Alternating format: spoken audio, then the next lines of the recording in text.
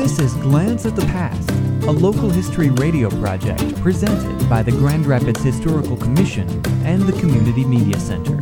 Today's story, St. Andrew's School. In the 1850s, education became of foremost importance in the minds of the citizens of Grand Rapids. Catholic parents were no different. In 1853, St. Andrew's Academy was established, but closed after only 2 years for lack of funds.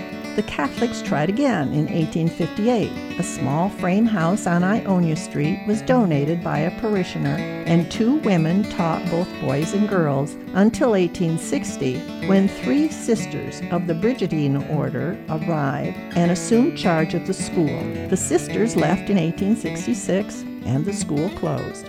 In the fall of 1872, ground was broken on the corner of Sheldon and Maple for a new 3-story brick school building in the Second Empire style. In September of 1873, the Sisters of Mercy, led by the formidable Mother Mary Joseph Lynch, left their convent in Brooklyn to come to St. Andrews. However, the school building was far from finished, so the nuns held classes in a converted barn at the back of the property for the next year and a half.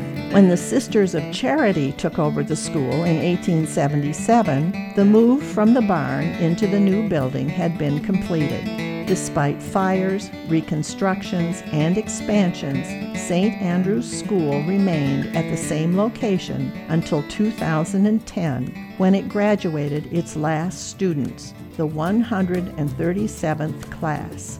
In 2011, despite organized local protests, the City Planning Commission unanimously blessed the demolition of the building. For more information about Grand Rapids history, visit the Grand Rapids Historical Commission website at historygrandrapids.org.